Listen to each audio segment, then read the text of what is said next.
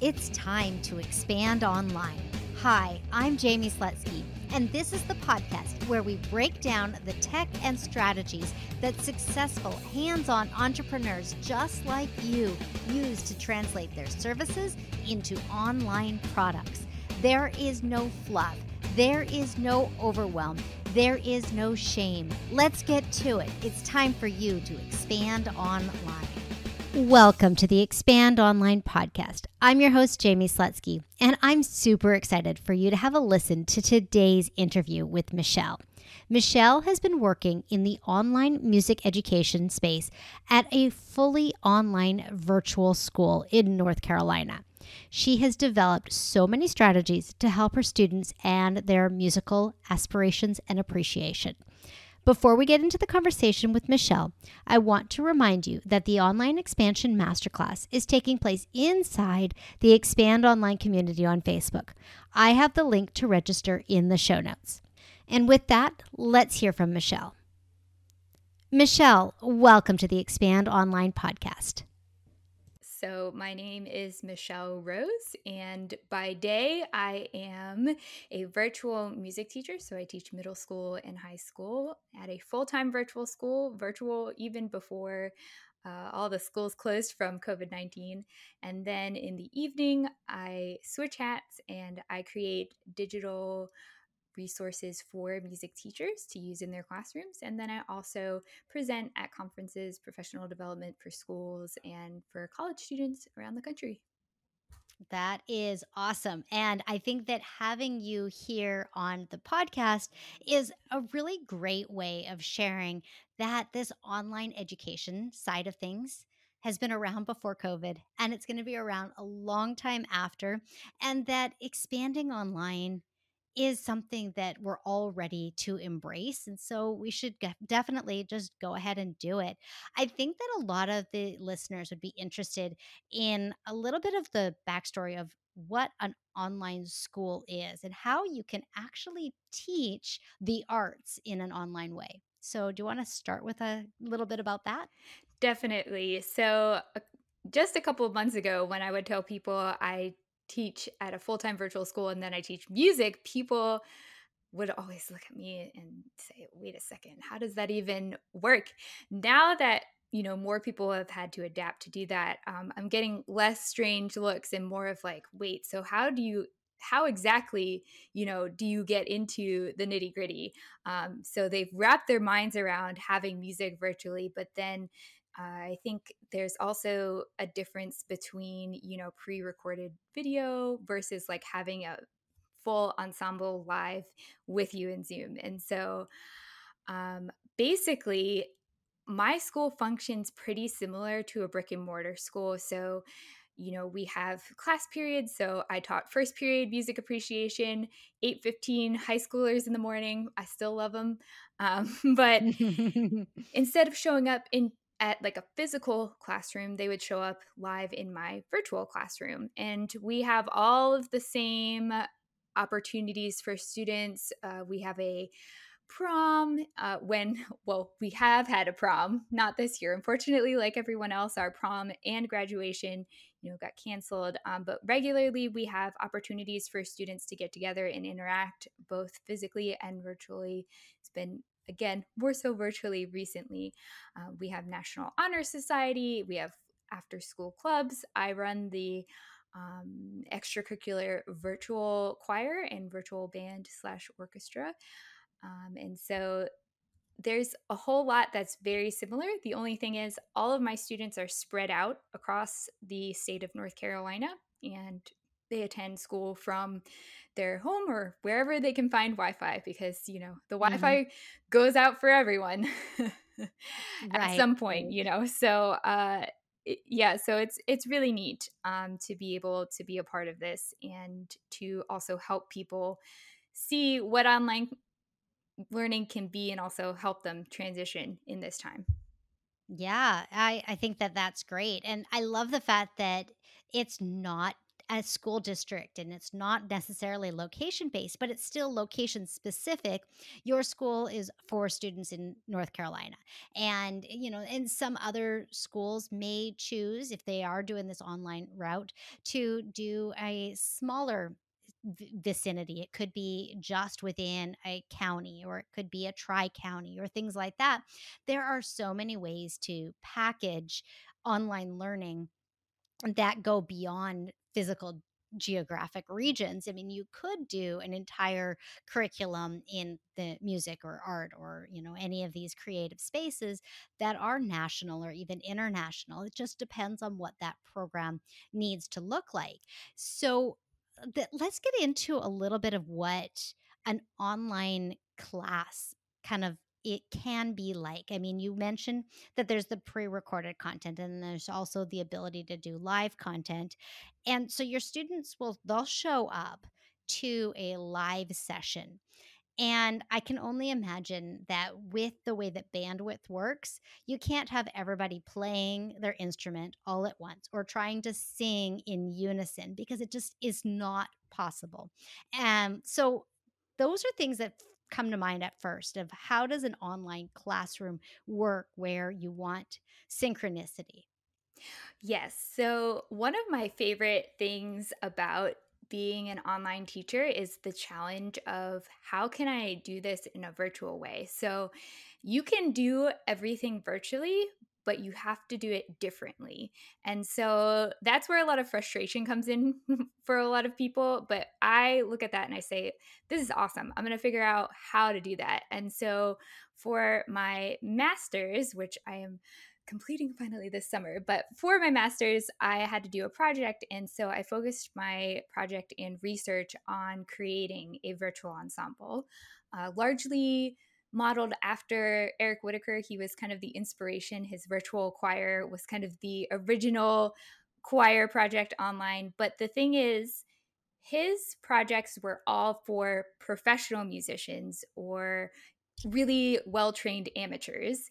And my students needed rehearsals. So I was like, oh my gosh, how can I do a rehearsal? Because, like you said, if everyone has their mic on, it sounds like chaos. So basically, the model that I came up with was all my students log into Zoom with their cameras on, but their microphones off.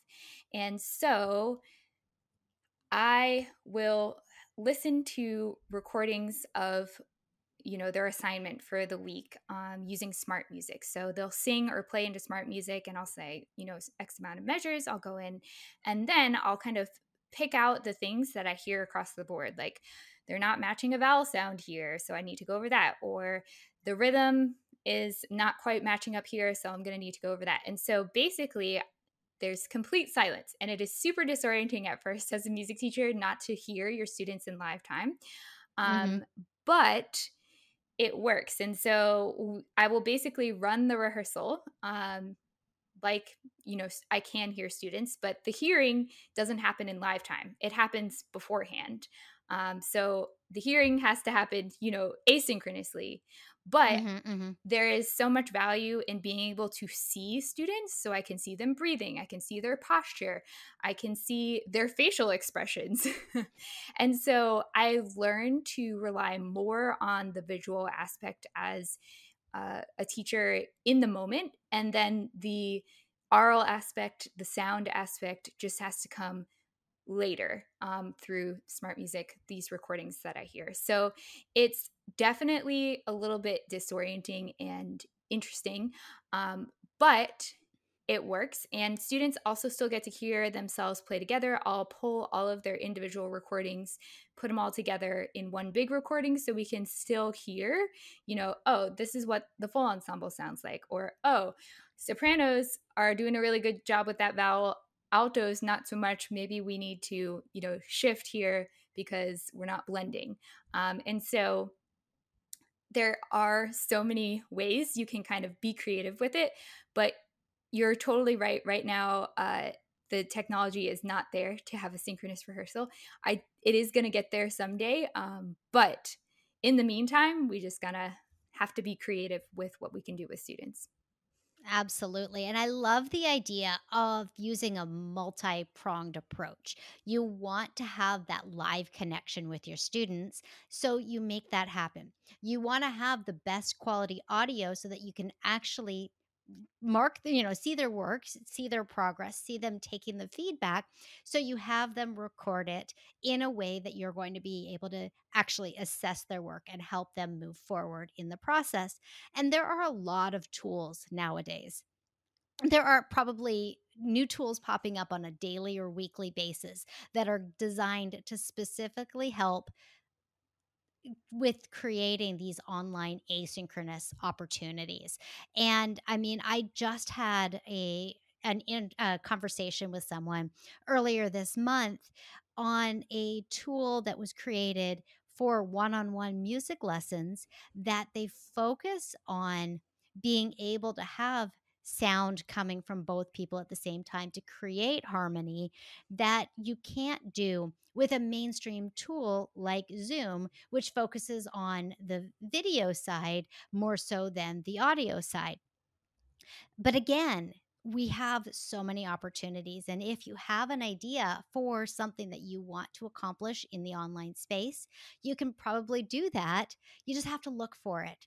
Or maybe you have to talk to a developer and have them do it. But starting with what's there and using the tools like Zoom for video and using, was it Smart Music that you use? Yep, smart music, and I've also used Soundtrap as well, another really helpful one. Yes. Yeah. So Yeah. yeah, definitely. The tools are all there. You just kind of gotta like mash them together to get something to work for you. Yeah, yeah, and I mean, so your students, they actually record themselves. Do you teach them how to properly record themselves so that they are gonna be able to provide the right, files to you? I mean, is that part of the online teaching, or is that kind of a prerequisite, or do they just know how to do it? Sure. So I do some like basic how to, but we're only in this was our third semester of having virtual ensemble, so it's pretty new. Like the first Mhm, semester, mhm, I was just kind of figuring out how to do this because that was pre COVID-19, so there wasn't a model. So I kind of had to just trial and error. This mhm. year, so I started that in the spring of last year. This year was the year that finally I kind of hit my groove, and then also was trying to help so many other people like with this model. It's like, here's how I do it and all that. Um, but my goal is as we grow to have every student to have a school supplied microphone, because right now it's kind of just ad hoc, like it Mhm, is what it is. And so my value is on students having an opportunity to make music in community rather than producing the highest quality recording there ever was. Like, it's not going to sound like Eric Whitacre, but my students are coming together, they're making music, they are in community with each other, and that's mhm, really my goal. But it is in my plan to hopefully acquire some microphones and then send them out, because my school does send out supplies. And so there is no barrier for participation for my students. So if they come from mhm. a place where they have demonstrated financial need, my school will provide laptop, internet stipend, and printer. So it's taking away that potential barrier. And so I don't want it to be an extra cost on students. And, Right. if we were in a physical classroom, I'd probably have, a set of nicer microphones that maybe we would use for recording or technology or something like that. So my goal is to eventually have that set. So it's in my 5-year plan. So hopefully we'll see that soon. But we do go over basics, like don't aim your horn right at the microphone, otherwise you're going to get all the clipping and that kind of thing. Yeah, that's a really great piece of advice. It really depends on what instrument you're trying to capture, of how you want to position the microphone. And then it's also really interesting, I think, that the idea of sending the microphone. And I think that a lot of the listeners to the podcast are independent instructors. So they start their own program, and they're not inside the space of an institution. or an academic setting. And I think that that idea of when you sign up with me, this is what I'm going to deliver to you. I am going to deliver a microphone and I am going to deliver it with a pop filter. I'm going to deliver it with X, Y, and Z, whatever other components that takes them above and beyond. And it makes it so that there is really this opportunity for a higher level of experience. Sure, we can use just about anything to record these days. I mean, our phones have fantastic microphones on them. Our phones have fantastic video and image, capabilities on them. If that's what you need to get started, do it. I could see there being okay, we're going to record this ensemble. Everybody grab your phone or grab the easiest microphone that you can, record it with that. And then everybody grab it with the school supplied or the high microphone and kind of put those two side by side and see what happens, because it may end up surprising you that one set of instruments work better with the higher microphone and other ones just work better with a whatever came out of the shelf off the shelf. So there's so much opportunity, Michelle. I love, love, love how you are experimenting and being innovative. And I was a little bit curious when you do the pre-recorded content. So your students receive pre-recorded content. What kind of content is it? Is it more what you would do at the front of a lecture, or what kind of information do you think comes across best in the pre-recorded versus a live setting? Sure. So I would say it kind of depends on how often you're going to see your students every week. Mhm. So I do a pre recorded lesson with my eighth graders every week because I only see them for 30 minutes. So their pre recorded lesson is kind of like an intro to whatever we're going to be talking about that week for the unit. And then the live lesson kind of goes into more depth. They have more interactive activities. I love using Nearpod, which is a really great program that you can use. They have a setting where you can set it up. Students can log in live and you can share your screen like on Zoom or something like that. Mhm. Mhm. And then when you move your screen, their screen also moves at the same time. So that way you're not having, students like poke ahead or go back. And so there are a lot of great features too. You can have students collaborate and have a discussion and all that. So all the more interactive things kind of happen in the live sessions.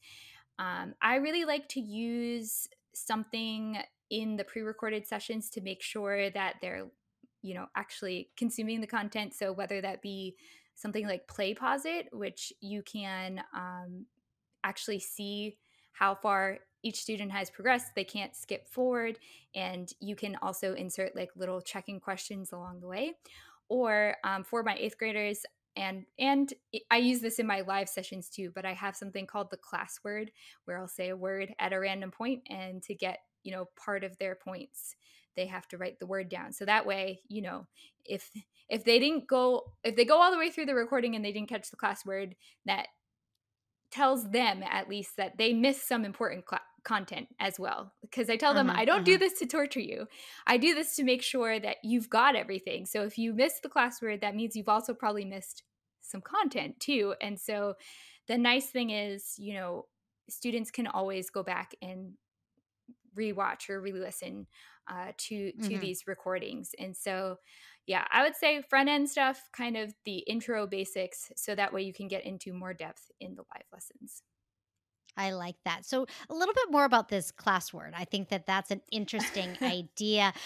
So do you say, and the class word is, or do you just kind of, do they know? Like how does that actual flow actually flow in the context of whatever you are sharing?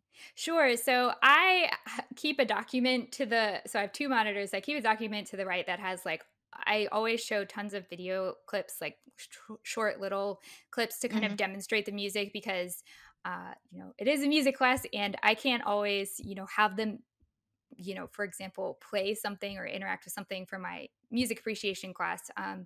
So I give them lots and lots of different demonstrations. And so I have all my video links. And then I also have like a sentence that says today's class word is. So I remind myself to actually say it. And so we'll get to a certain point and it won't be on like a slide or anything like that. I'll just say, okay, today's class word is, here we go, podcast. And then I'll spell it out for them. So, just in case, so that way students are not feeling rushed or embarrassed or like, oh my gosh, how do I spell that? Even if it's something simple, when you're kind of in that panic mode of like, okay, she said the class word. So then I said PODCAST. Today's class word is podcast. One last time, today's class word is podcast. Okay, moving on. So it's like 30 seconds, but if they miss those 30 seconds, they're also probably missing 30 seconds on the back end of that, 30 seconds on the front of the end of that or more. And Right. the nice thing is everything's recorded so they can go back. And it's unlike, maybe a traditional school setting where if you miss 2 minutes of something, and you don't ask the teacher to go back and say it again. And it's hard to do that, as a high schooler, to be like, wait a second, I wasn't quite paying attention or I was writing my notes. Can you go back and say that again? It's kind of difficult to do that. But in the virtual setting, they can go download the class recording and, watch again, get the content that they need again. So I think it's very good for student learning because they're not going to be missing out on anything in that way. Yeah, I like that. And I think that one of the other benefits of having people have permission, like you're giving them permission to not get it all the first time. You're giving them permission that they can go back and rewatch and re-listen and relearn and experiment and that the first time that they want to submit an assignment, if they think, oh, I'll be okay and I'll just kind of submit this assignment, they may feel more permission to record 2 or 3 versions and submit the one that they feel most confident with, because we're creating this environment that is conducive to learning and conducive to the idea of always getting better. That's something that a lot of times people find difficult to translate into the online space of information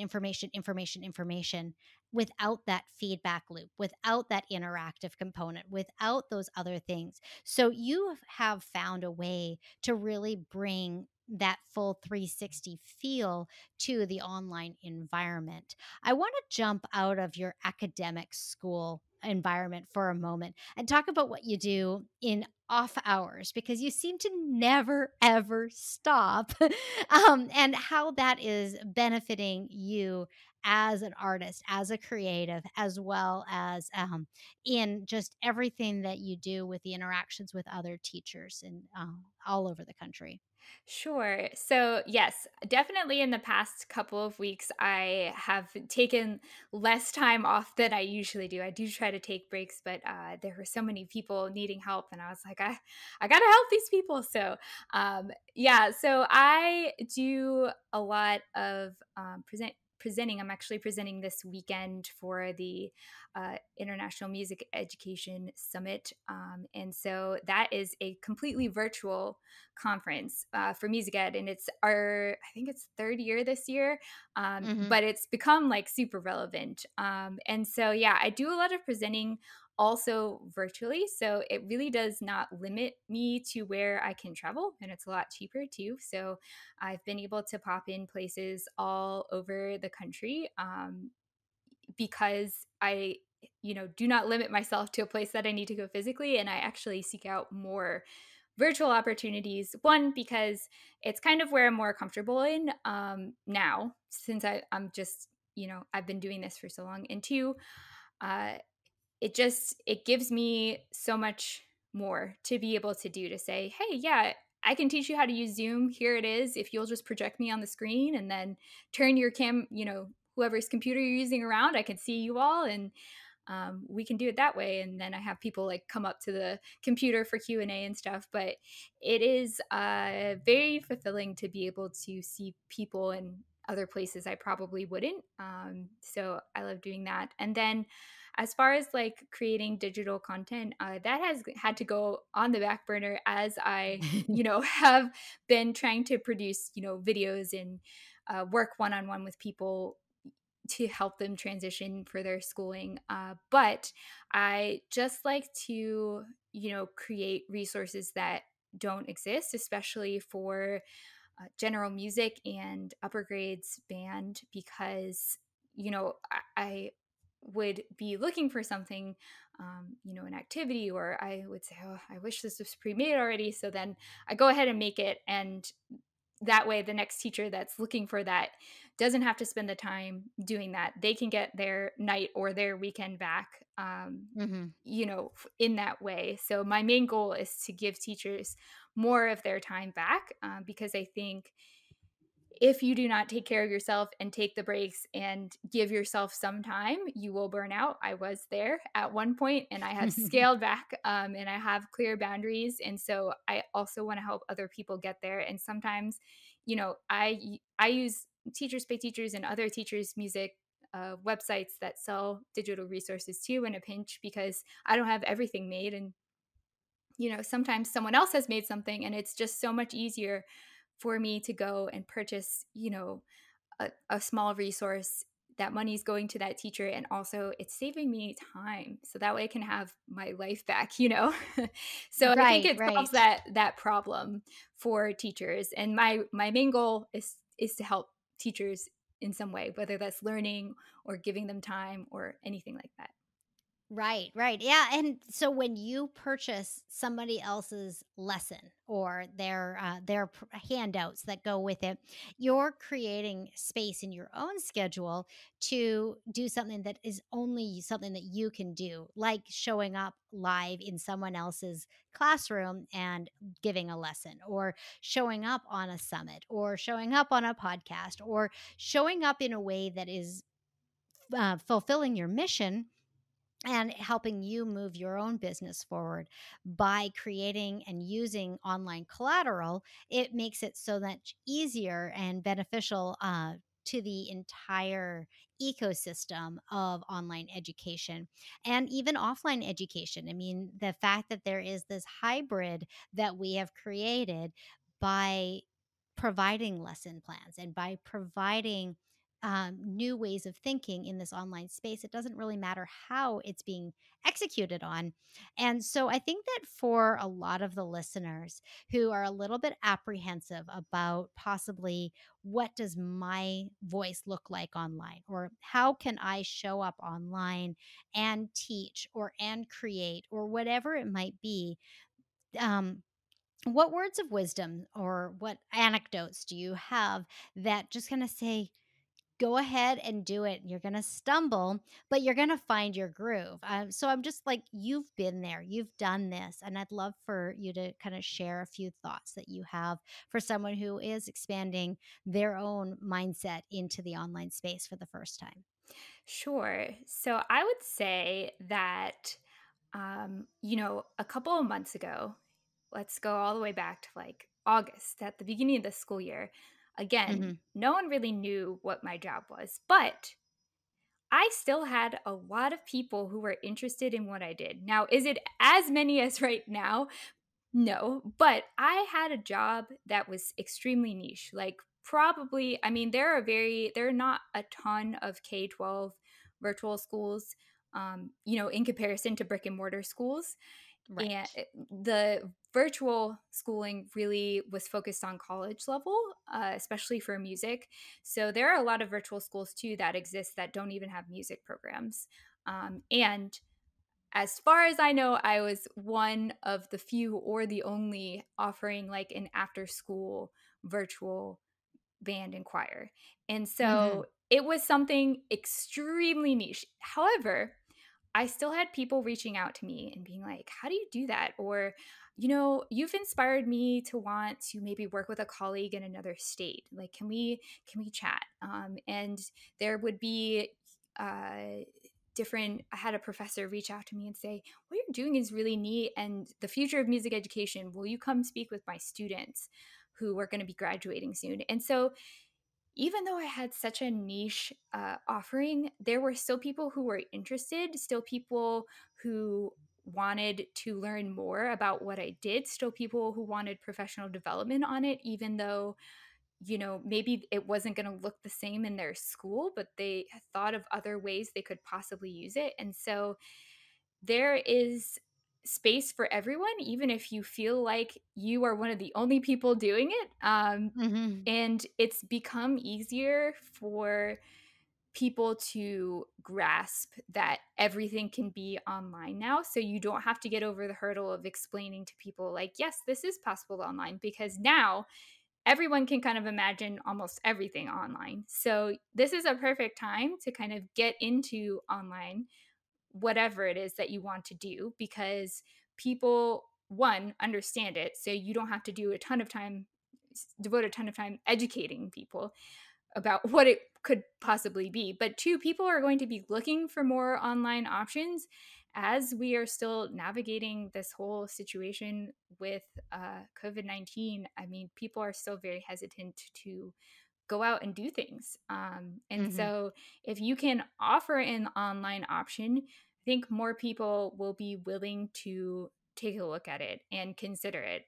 So it's not necessarily saying like you can never go back to having some sort of brick and mortar option or in person option, but adding online, whatever you want to offer, in addition to the physical brick and mortar option, is just going to help you.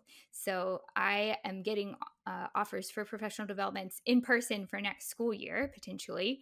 So it's not out of the question. They're more local, but you know I also still offer very many virtual things. So there's plenty you can do. You don't have to give up one to do the other. I think having both is going to become a necessity, honestly. It kind of is even Yes. right now. So the sooner you can get yourself to a point where you feel more comfortable offering something online, I think the better, because it is a necessity now. Maybe it won't be as necessary in the future, but it's not, like you have said many times, it's not going away. And more people are going to be interested and expecting an online option in the future. Yes. Yes. And I love that. I love that you reminded all of us that it's not all or nothing. You don't have to say, okay, I'm abandoning ship. I'm not doing anything in the real world anymore. Everything's going virtual. You don't have to do that. You can expand. You can expand your offerings. I mean, that's why this podcast is the Expand Online podcast. It's not create your art business online. It's expansion. It's a new modality. It's a new mechanism. It's a new place to be and to create and to inspire others. And so, Michelle, I think that this has been a really insightful conversation. I would love for you to share where people can connect with you, learn more about you, learn from you, however it might be. Just take a couple of moments and share a little bit about that. Sure. So the main place I hang out is Instagram. That's really my jam. So you can find me at the underscore musical underscore rose, or you can find me on my website, themusicalrose.com, if you want to check out what I have there. I have done my website from scratch, learned how to do that. But I would say if you can invest with someone, that will definitely take that learning curve out of the way. Just had to put that out there, that it's possible to do it, but if you are considering jumping online, it will save you a ton of time to hire someone out. Okay. And then if you want to send me an email, you can reach me at Michelle at themusicalrose.com. So definitely love to connect with people. My response time is a little bit delayed right now. I'm getting tons of messages and emails still every day. And so I do want to get back to everyone, but definitely have some patience with me, please. As overnight, I started getting, it was almost instantaneous that I started getting so many messages and stuff, and I loved, helping people out. But don't expect a next day response is all I'm saying. But I do want to chat with you. Please connect with me. Seriously, I love to help people. That's why I got in this whole business in the first place. Wonderful. We will have all of those linked up in the show notes. And Michelle and I, we connected over Instagram. So yes, she does respond to her DMs. So it's wonderful. Michelle, I really appreciate you taking the time to connect with us here. And if you aren't already in the Expand Online community on Facebook, I would love for you to join us there. And everybody who is listening, this is where we are going to continue the conversation, answer any questions that you have. I want that to be an open forum for us to expand all of the arts and opportunities online. So, Michelle, thanks again for being on the podcast. Thanks. It was so great chatting with you.